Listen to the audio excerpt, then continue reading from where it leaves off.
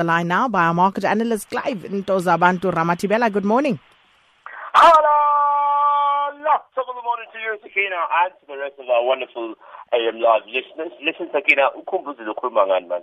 A 72-year-old woman gives birth, and she was feeling energetic, and the baby was hearty. So you can't wrap your head around that. I can't, especially when the guy says she was energetic. And she felt very energetic and very hearty. I mean... Well, you must see some people in their 70s and what they look like, and you'll think again. But getting back to economics, Asian commodity stocks, they're climbing nicely there with metals and energy companies in the lead. Yeah, they seem to be leading the pack.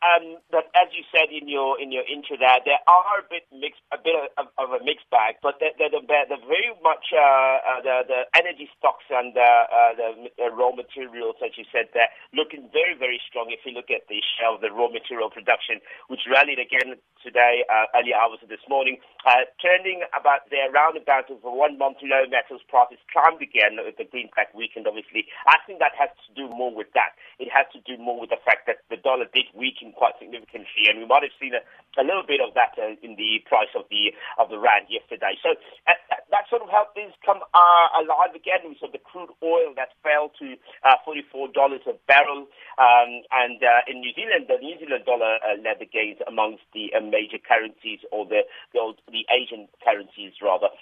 Most stocks rose and they fell on the MSCI Asia Pacific. Sakina, we started seeing that around about 3 a.m. when the Japanese came back from break, and it started to take a little bit of a shape there, which we enjoyed quite a bit. We're seeing follow-through buying, given the bounce in commodity, and the rally in the U.S. shares as well did help sustain a little bit of the momentum that we saw coming in early hours of the morning. So Asian companies, including Toyota Motor Corp, Bridgecorp, the Hong Kong Exchanges and Clearing Company, all those did relatively well today, finishing the MSCI Asia Pacific in slight positive note of 0.25%.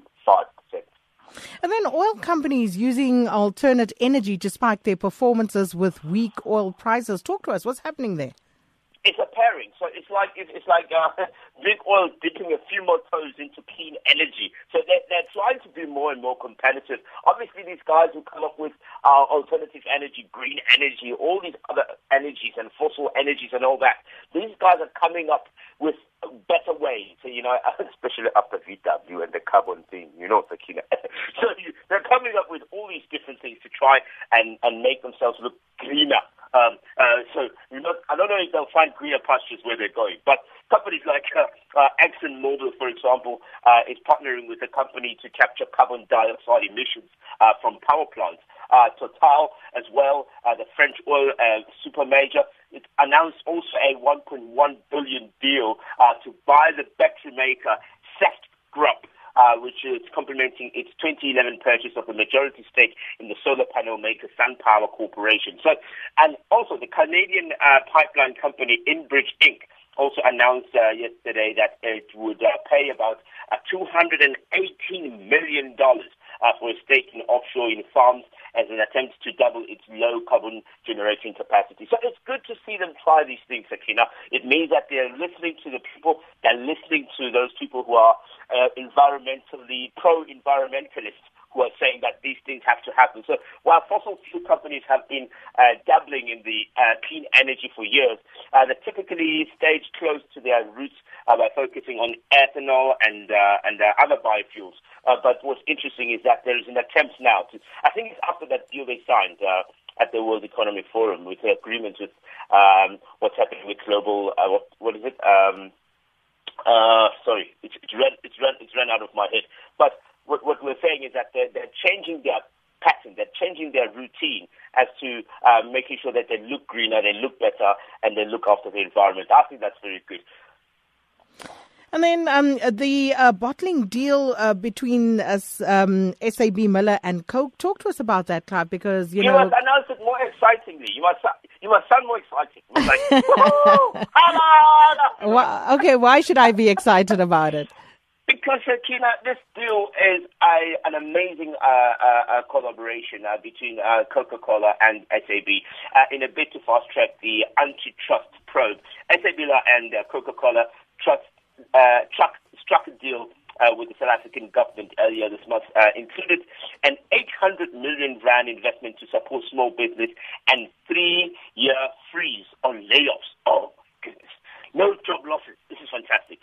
So it was discovered by the reason why it's back in the story, in the headlines again, is because the Competition Tribunal agreed for the deal to go ahead, subject obviously to several conditions. But these include the enlarged group limiting job cuts to 250, providing business skills to 25,000 black retailers, and ensuring it purchases canned glasses, sugar, fruits, and crates from local suppliers. I think that is absolutely phenomenal because it will sustain jobs, create more, and actually create that one of those plans, that was key plans of the Black Industrials Program has been talking about.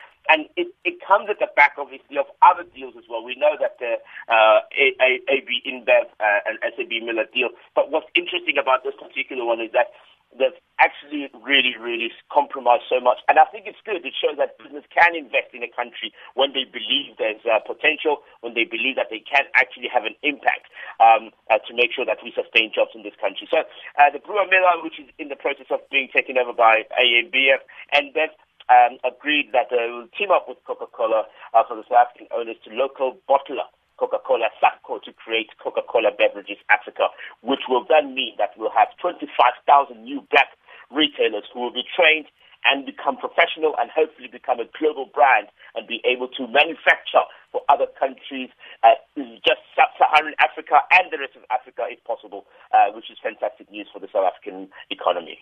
Well, thank you, Clive. Back again tomorrow. Our market analyst, Clive Ntozabantu Ramatibela. AM Live on SAFM.